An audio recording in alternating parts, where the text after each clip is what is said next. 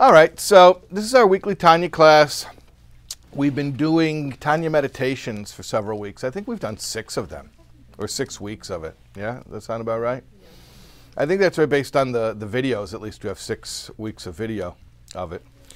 And the premise is that we're going through, or for many of us here, we're going back through Tanya, because there's a group here that completed 53 chapters of Tanya, the 53 chapters of Volume 1 of Tanya. And after we did that, we said, let's go back through chapters 41 through 50, where there are many meditations, and just actually do those meditations as an exercise. And that's what we've been doing. We're not really learning the chapters as so much as consulting with those chapters as notes for how to do the meditations that they describe. In a nutshell, that's what's happening right now. Okay. So do you remember last week which chapter we dwelt on for our meditation?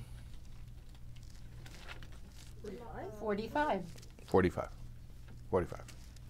And we know that meditations, at least Chabad meditations, Chabad means Chochmah Bina Das, which is the intellect, which is kind of funny because I'm going to ask you this question. What is the purpose of a Chabad? Chochmah Bina Das is the 3 intellectual faculties. What's the purpose of a Chabad meditation? To generate emotions. To generate emotions. That's so funny, though, because the name is intellect. Right. Explain that for a second. Emotions that align with holiness are generated from the intellectual faculties. Okay, so the emotions come from the intellect. By the way, you mentioned it in the Holy Realm. The same exact mechanics are true in the opposite realm. No, but the reverse. The emotions control the intellect. The emotions do, in the unholy realm, the emotions do come back and overpower the intellect. That is true. But they initially come from the intellect, meaning that the emotions are always called the children of the intellect. It's just the question of who's running the home, the parents or the children. Right. But emotions are called children of the intellect. So the point is that the way that we guide our intellect is going to result in the types of emotions that we produce. All right, so the goal is emotions. And we have 2 general categories of emotions. Love and awe. Love and awe. Last week was which one? Love or awe? Love. Love, very good. Okay, we got another love one. And this is, I'm going to try to combine chapters 46 and 47 today. I'm going to read to you some text, not all. But from the very beginning of chapter 46, first line, he says, V'yesh derech yasher lifnei ish, there's a straight path before you, shava l'chol nefesh, which is equal to all souls, meaning it's equally accessible to every type or every level. V'karav adavar ma'od ma'od, and it is very, very near to you, meaning very accessible, attainable. To do what? La'orer, u'lahor ho'ava hatkub misoteres b'libay, to arouse and cause to shine the love that is affixed, hidden in the heart. And to get that love to shine forth in a revealed way in the heart and mind. Okay. So he calls this a derech yashar, a straight path. He calls it shava l'chol nefesh, equally accessible to all. And he calls it karev ma'od ma'od, very, very near. Now, I don't know if anyone remembers from when we learned chapter 46. And you don't have to, because I'll repeat it now. There's an interesting feature of this particular meditation in 46, as well as 47. He says he's nauseous. Oh, you have the cough drop? Thank you. But I can't, I really would like to use the cough drop, but I think it's like going to be really obnoxious, clicking the cough drop while I'm teaching. So, but I'm going to hold it as a schooler, and maybe it'll affect me. I'm drawing the soothing energy of the cough drop tactily. Okay, I feel good. Okay. Is that a Chabad tool? Maybe instead of taking medication. You just posted a meditation. Yeah. As I explained earlier, thank God I'm not sick, but my throat is taxed beyond. Because I was speaking at a Shabbaton, and there's no microphone on Shabbos, and it just used up my throat. Okay. All right. So why is it so close? Why is it so equally accessible? Why is it a straight path? Here's the deal. You might claim that meditation is hard and that you're not on the level and that actually you're spiritually not up to the task. So what he's going to say here is that that's great because I have a meditation for you where that spiritual inadequacy that you're invoking as your excuse is actually part and parcel of the meditation. Meaning if you really believe that you are not on the level to be able to successfully meditate, that's good. We're going to add that to what we're meditating on here in chapter 46.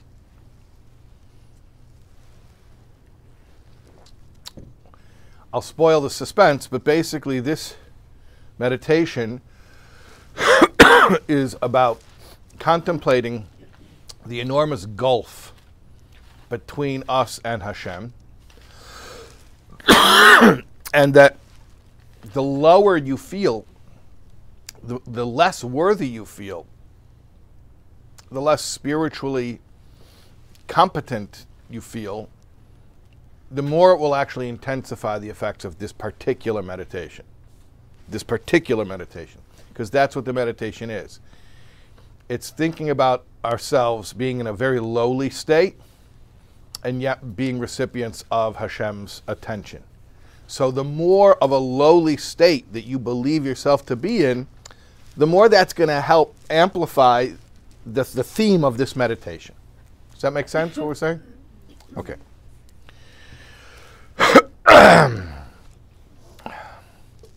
I just got a missed call from Tamar Pavsner, and she's a member of this class. No. So maybe she's calling to see if there's class. Okay. Tell her she should come down here, and we'll stall, and I'll tell jokes till she gets here. Okay. It's free parking. There's free parking. Okay. President's Day. If you can find it. Free parking if you can find it. You're right. That was my experience as well. Lincoln and Washington. Lincoln and Washington. Now there's Martin Luther King. How there's also. Okay. All right. Could you just repeat what you just said, the last sentence? The last sentence? Yeah. It's free parking if you can find it.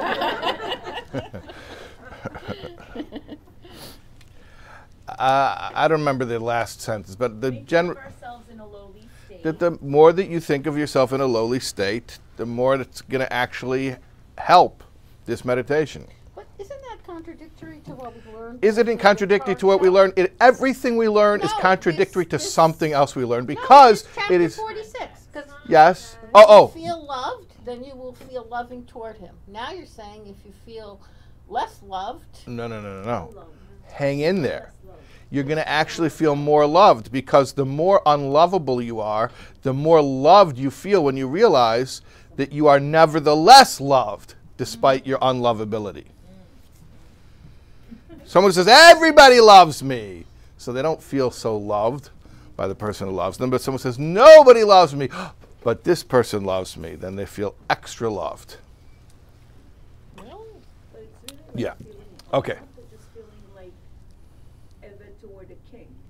This is love. It's not evident king. This is love. Yeah, it's a love meditation, not a yira, not an awe meditation. Okay. But when you, I think, like, because she said unloved, but if that's what you would like, everything's gonna be answered. It's really rather simple. It's not deep. Really, let's not complicate it. Okay. All right. I'm gonna skip ahead a little bit. I'm gonna skip a few lines. And I'm going to read the lines where he explains the mechanics upon which this meditation is based.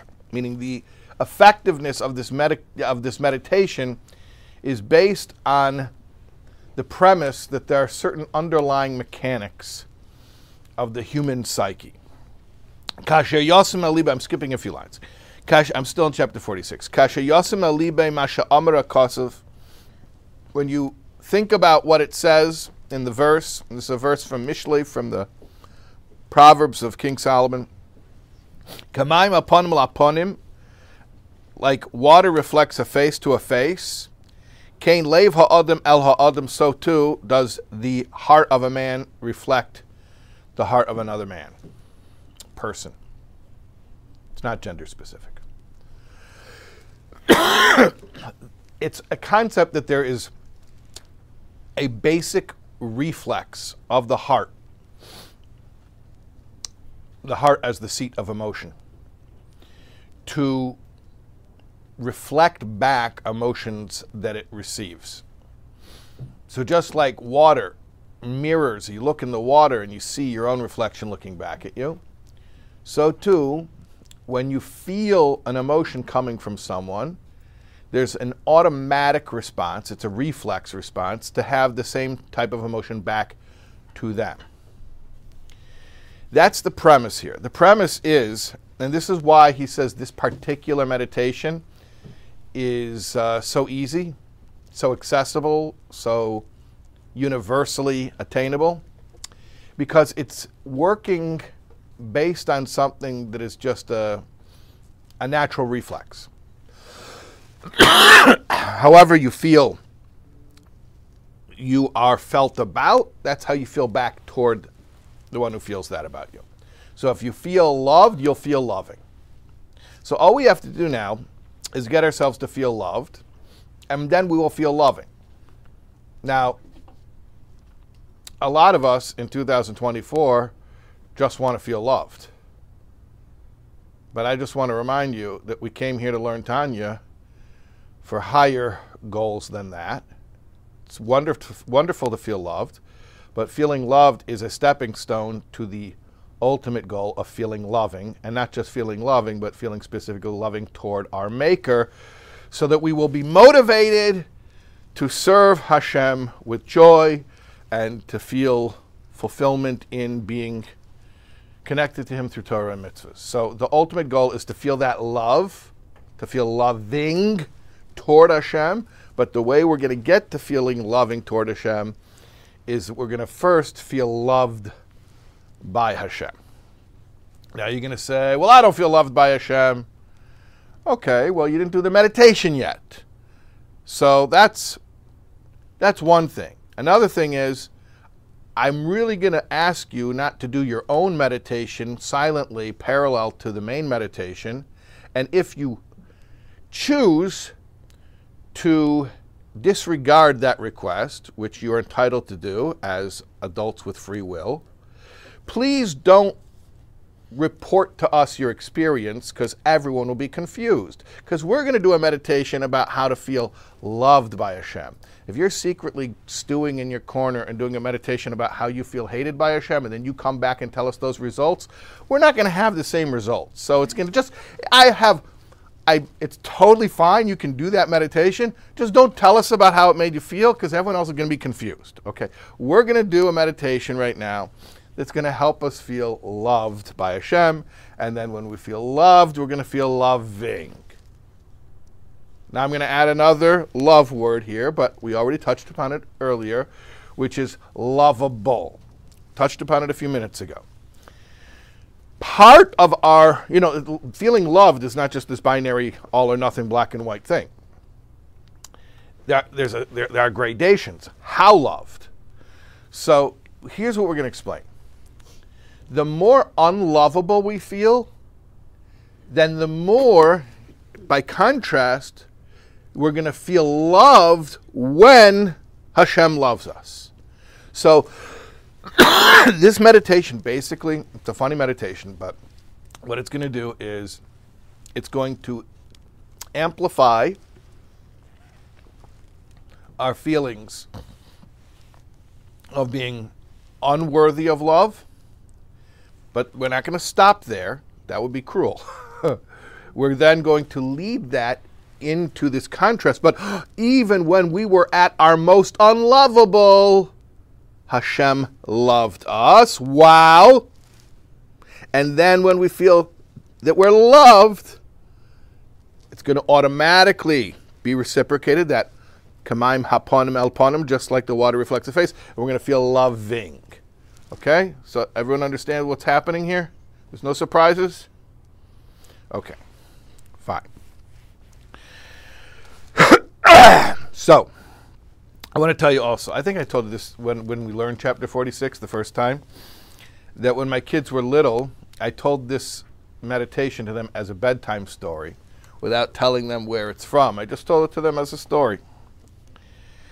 Okay, so here's the story. It's a beautiful story. Because the story really starts with a lead-in. Achas kama v'kama, how much more so? All right, so let me just say one more thing. I said the more unlovable you feel, the more that will amplify the feeling of being loved when you are loved. There's another factor. The more great that the one who loves you is, the more loved or the more intensely loved you will feel. So there are two factors here. My lowness and the one who loves me, their highness. And the more that's amplified, meaning he says like this, the reciprocal nature of love, like water reflects a heart, or like water reflects a face, the heart reflects a heart. That'll happen if we're dealing with peers on the same level. But if there's a discrepancy, it only amplifies it. It only serves to amplify it.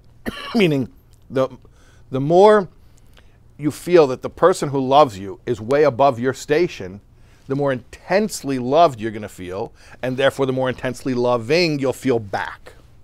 Okay, so that's why he says, achas kama v'kama, how much more so, im melech gadol v'rav, mara avose hagdela v'atzuma, if a great king shows his intense love, Li'ish hedyet, to a commoner, and he's not just a commoner, V'nivze, he's despised, Ushval anoshim, he's a lowly person, Umanuval, he's how to translate that? A wretched person, Hamutul ba'ashba, sitting on the garbage heap. So, now we're getting into the metaphor. Here's the story. This is the story I would tell my kids. We have two characters in this story. Who's the first character we mentioned? This was The king. Romance. This was, yeah. Which king was this? I mean, not which king, but what kind of a king? How did you describe this king? The greatest. Great. I don't know if he said the greatest, but he said great. He said Melech Rav Gadol v'Rav. A big king. All right, and who's the other guy in the story? The one who sits on the garbage dump. The guy sitting on the garbage dump. Okay, and so he is probably at the lowest level of status. So you're talking about the person of the highest level and the person at the lowest level. Right, so we have this very big discrepancy. And that's all part of amplifying the love that's going to get triggered. Lowest level in terms of what, though? First of all, remember it's a metaphor. Yeah. In this metaphor, there is a social hierarchy. And in that metaphorical world where there's a social hierarchy, it is recognized that there are great people and there are low people. Now you're going to say, that's injustice. I want to fight the social injustice of this metaphorical pretend world that was constructed in order to help me meditate. I don't know how to get to that world, so I can't help you there. But yeah, it's just a fiction, so let's not get too wrapped up in why is there this caste system and why is this guy on the garbage heap? What kind of a king even allows someone to live on a garbage heap? How did he get there in the first place? And I don't know. He's on the garbage heap. Okay. So today you'd say He's pushing a shopping cart collecting cans. Okay, fine. So we're talking about the highest person in society and the lowest person in society. Now, v'yedid elov memokim kvedei al kol im kol sarav yachdav. He comes out from the place of his glory, presumably his palace, with his entourage accompanying him. And where's he going? Where's the king going? Where's the king? The king left his palace with his whole entourage. Where is he off to? Is he visiting another king? Is he welcoming a group of dignitaries? We don't have anything on the calendar today. Where's the king going? V'yoyred elov mimakim kvede im kol sarav yachdav. He goes down to this guy, meaning he's heading down to the. Where's the king going? Where's he going? To the garbage heap. Why is the king going to the garbage heap? He lifts up that wretched guy from the garbage heap. He says, come here. Get up off that garbage heap. And he takes him into his palace. The palace of the king. So not only did the king go down to the garbage heap, what's a king doing in a garbage heap? But he went down there. Why? Because that guy was there. Apparently he wanted that guy. And he went to that guy and he lifted him up. And not only did he lift him up, he said, come with me. And they went back into the palace together. Cheder lifnim mecheder. And they went into one room after the next, meaning deeper and deeper into the palace. Malkim she'ein kol eved v'sar nichnas l'sham, to the VIP area, the exclusive area, where no servant or even dignitary was permitted to enter. So now he's gone rags to riches. From sitting on the garbage heap to all of a sudden, minutes later, he is in the chamber of the palace where no one has access. And what happens there?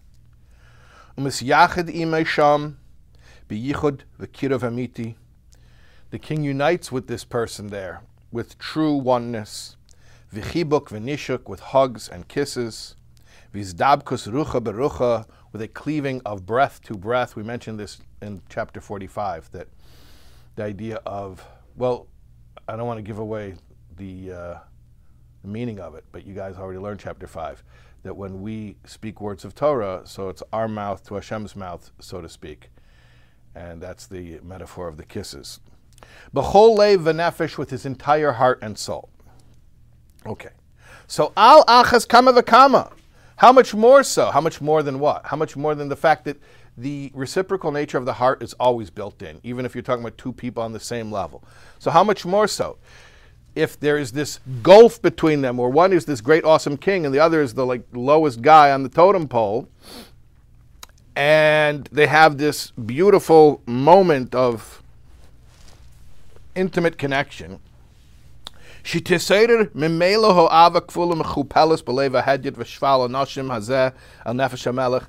lowly commoner, this wretched person, is going to have this intense feeling of love triggered. It's not even going to have to be something he thinks about. It just will be automatically triggered toward the king. With this feeling of being bound up soul to soul, with his entire heart and soul from the depths of his heart. This is the beautiful part.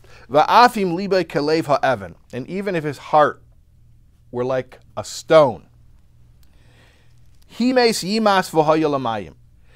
will melt and become like water. His heart will flow forth like water. In a manner of the soul expiring, like his soul just leaping out of his body out of love for the king. Okay, so that's our story. That's our story. That's our imagery. That's our little fairy tale. It's just a fiction, just a metaphor. But it's a very clear metaphor that helps us to hit all the plot points that the meditation needs to hit. How far? So far, we're okay? All right. Vihine. So here's the point.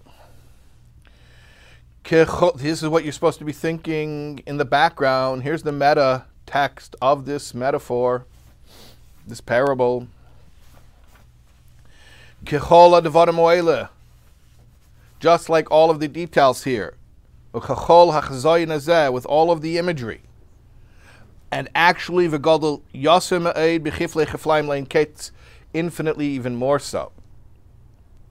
Did our God do for us? And it's referring to the Exodus. And now he breaks it down why this little metaphor is such a convenient way of tapping into the emotional content of the story of the Exodus. First of all, Hashem's greatness, you want to talk about a great king? His greatness is endless. He fills all worlds, and he encompasses all worlds.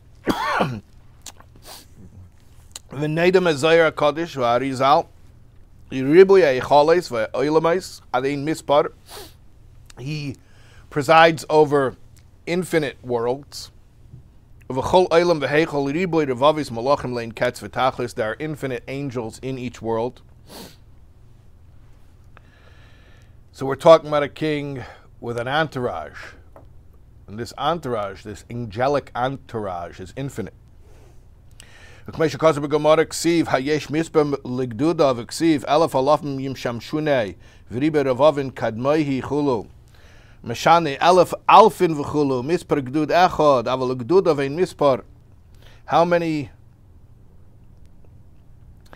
many angels does he have in each troop? It's a whole discussion of how many. Are there thousands of thousands? But all of it is not before him. And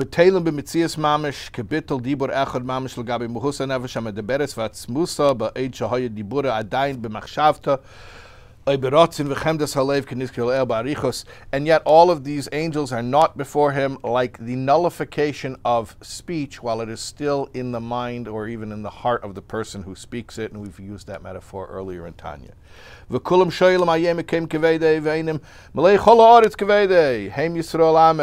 all of these angels are searching, where is Hashem's glory? And they answer, the world is full of his glory. But yet, Hashem sets aside the higher worlds and lower worlds. And yet he focuses himself in a special way upon the Jewish people. And he takes them out of Egypt. Which was the lewdness of the land, the most depraved place. Makam hazuhama v'hatuma, a place of spiritual impurity. Not through an emissary, not through an angelic agent. But Hashem himself went down there. Hashem says, I myself will go down there to save them. Okay, so now we have the parts of the metaphor where we are at our lowest. We're in the lewdness of the land, Ervas Haaretz, Mitzrayim, which was a terrible place to be, not just because of the servitude. Yes, obviously, enslavement wasn't very fun, but because of the depravity of the environment. And as you know, during enslavement, the Jewish people did succumb to many of the ways and beliefs of their captors. And so we were not in a good place, sort of like this guy living on the garbage heap. And Hashem is coming down with his entourage, his angelic entourage, and he comes down to the nastiest place. He didn't even send an emissary. He could have said, I'll send you my limo driver. He'll come pick you up from the garbage heap. No, he himself came down to the garbage heap. Hashem came to Mitzrayim. Hold on. Don't think too much. Hashem comes down to the garbage heap. Said like not a mala. It's just, yeah, that's right. It's in the Is Haggadah. this in the Haggadah? It's in the Gada, yeah. Yeah. It's jogging. Yeah. Just absorb. Just absorb. It's a bedtime story. If I'm doing it right, you should fall asleep. Okay. Hashem's coming down to the garbage heap, coming down to Mitzrayim. And then what does he do? We're following the metaphor. I'm just filling in what the metaphor is really about. And he comes down to Egypt. He comes down to the garbage heap, this great king, Hashem. And to do what? Kedei lekarv me'elav b'kirav v'yichud amiti. To take the Jewish people and bring them close to him in the true sense of closeness, biskashus hanevesh mamish, with real closeness of the soul, b'bechinas nishikin peh peh, in a manner of kisses mouth to mouth. Why kisses mouth to mouth? I told you. Ledaber dvar Hashem zu halacha, to speak the word of Hashem, which is halacha. In other words, Hashem took us out of Egypt, not just to save us from slavery, but to bring us to Sinai, to the revelation at Sinai, the giving of the Torah, so that we could speak Hashem's words. And when we speak Hashem's words, so the words of Hashem's mouth are being channeled through our mouth. It's a connection of mouth to mouth, which is called Kabbalistically kissing.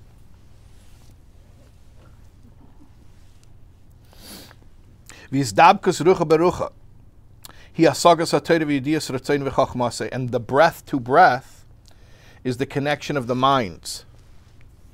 That when we're speaking words of Torah and we're understanding what those words mean, we are connecting our mind to Hashem's perspective on reality. The kula chad mamish. And of course, Hashem and his wisdom are one. V'gam b'bechinas chibuk. It's also called a hug. Who kiyama mitzvahs ma'ases b'ramach evarim, when we do the mitzvahs with our 248 limbs. The ramach pekudin hein ramach evarim de malka kinizkila el. The 248 positive commandments are the 248 limbs of the king. So each time we use one of our limbs to do a mitzvah, we are, so to speak, aligning our limb with Hashem's limb, anthropomorphically, metaphorically speaking. So you think about this. The story about the loser sitting on the garbage heap, and one day the king comes down, says, come back with me, brings him to the palace, brings him into the inner chamber, and kisses him and hugs him. That's our story. That's our story. We're in the garbage heap in Egypt. Not just that we're oppressed, but we've become spiritually corrupted. And at that point, we were probably at our least lovable. And the fact that the king himself came down to take us out, and not only personally came down to take us out, but then brought us to the inner chamber, meaning the revelation at Sinai, and there gave us the opportunity to learn his Torah and do his mitzvahs. That's like the kisses and the hugs. Learning his Torah is the mouth-to-mouth connection to channel Hashem's words through our mouths. Mitzvahs mean that we use our limbs to be Hashem's limbs, so to speak, to be his body, so to speak. So that's like the hug, body to body. The meditation is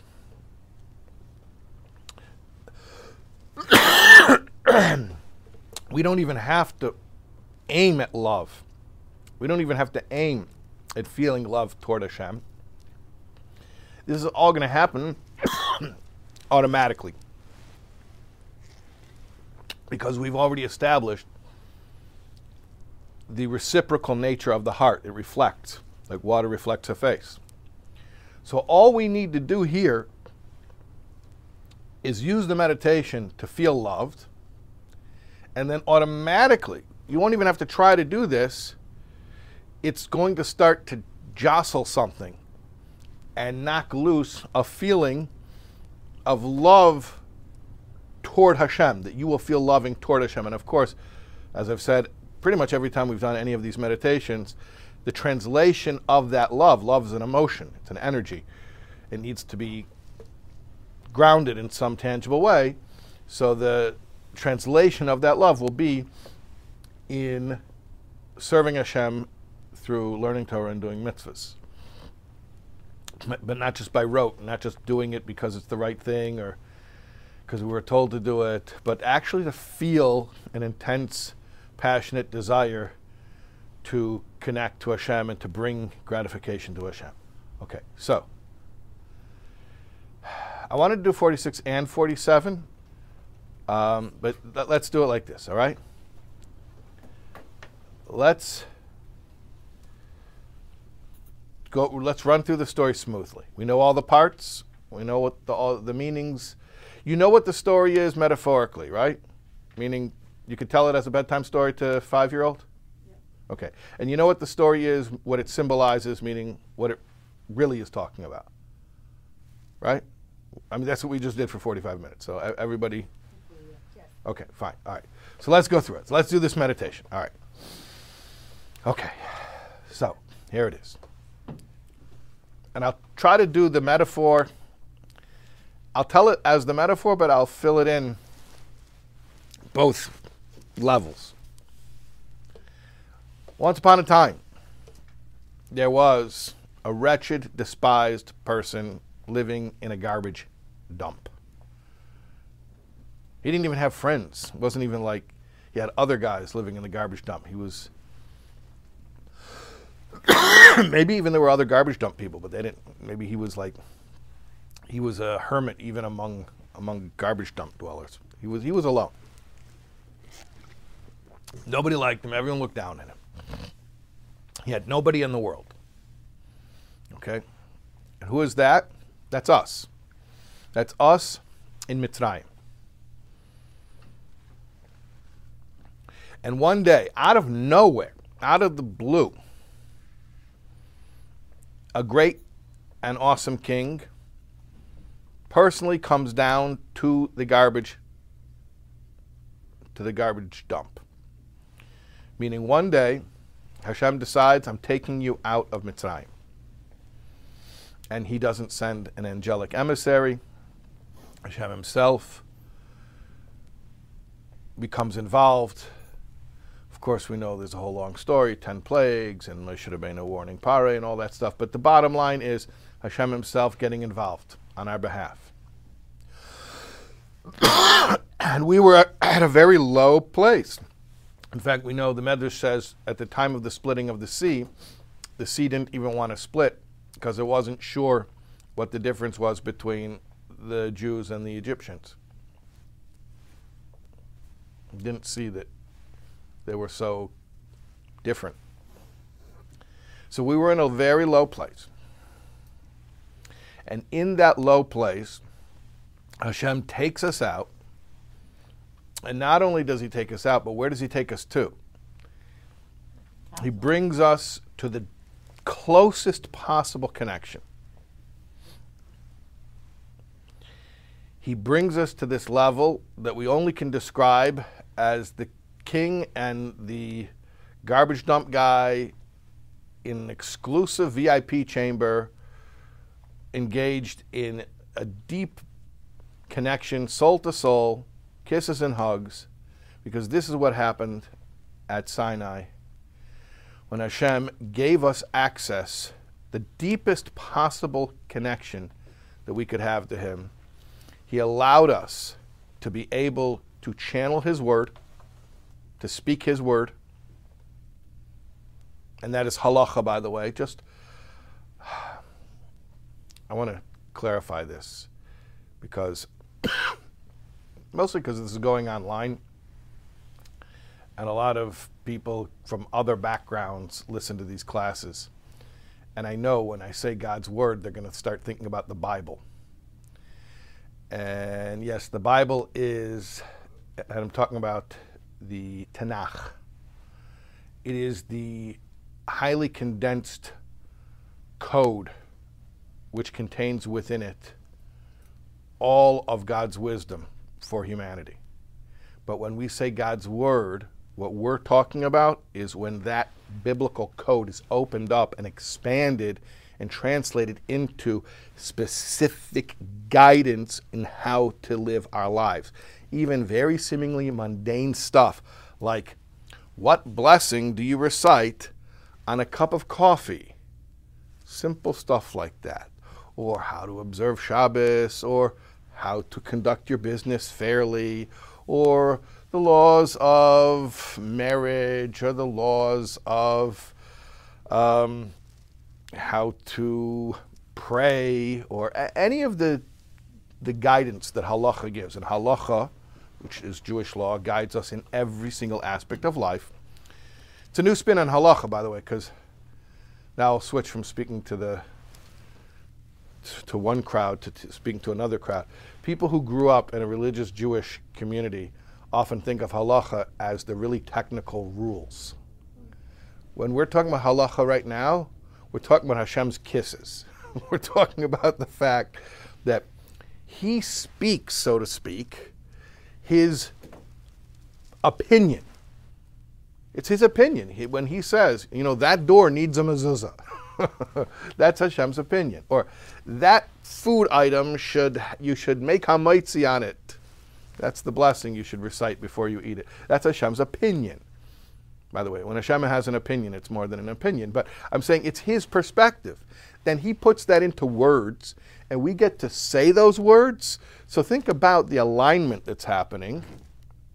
We are channeling Hashem, expressing His insight into words, and now we're channeling those words. So that's what we call the mouth-to-mouth connection. And imagine that's what this meditation is.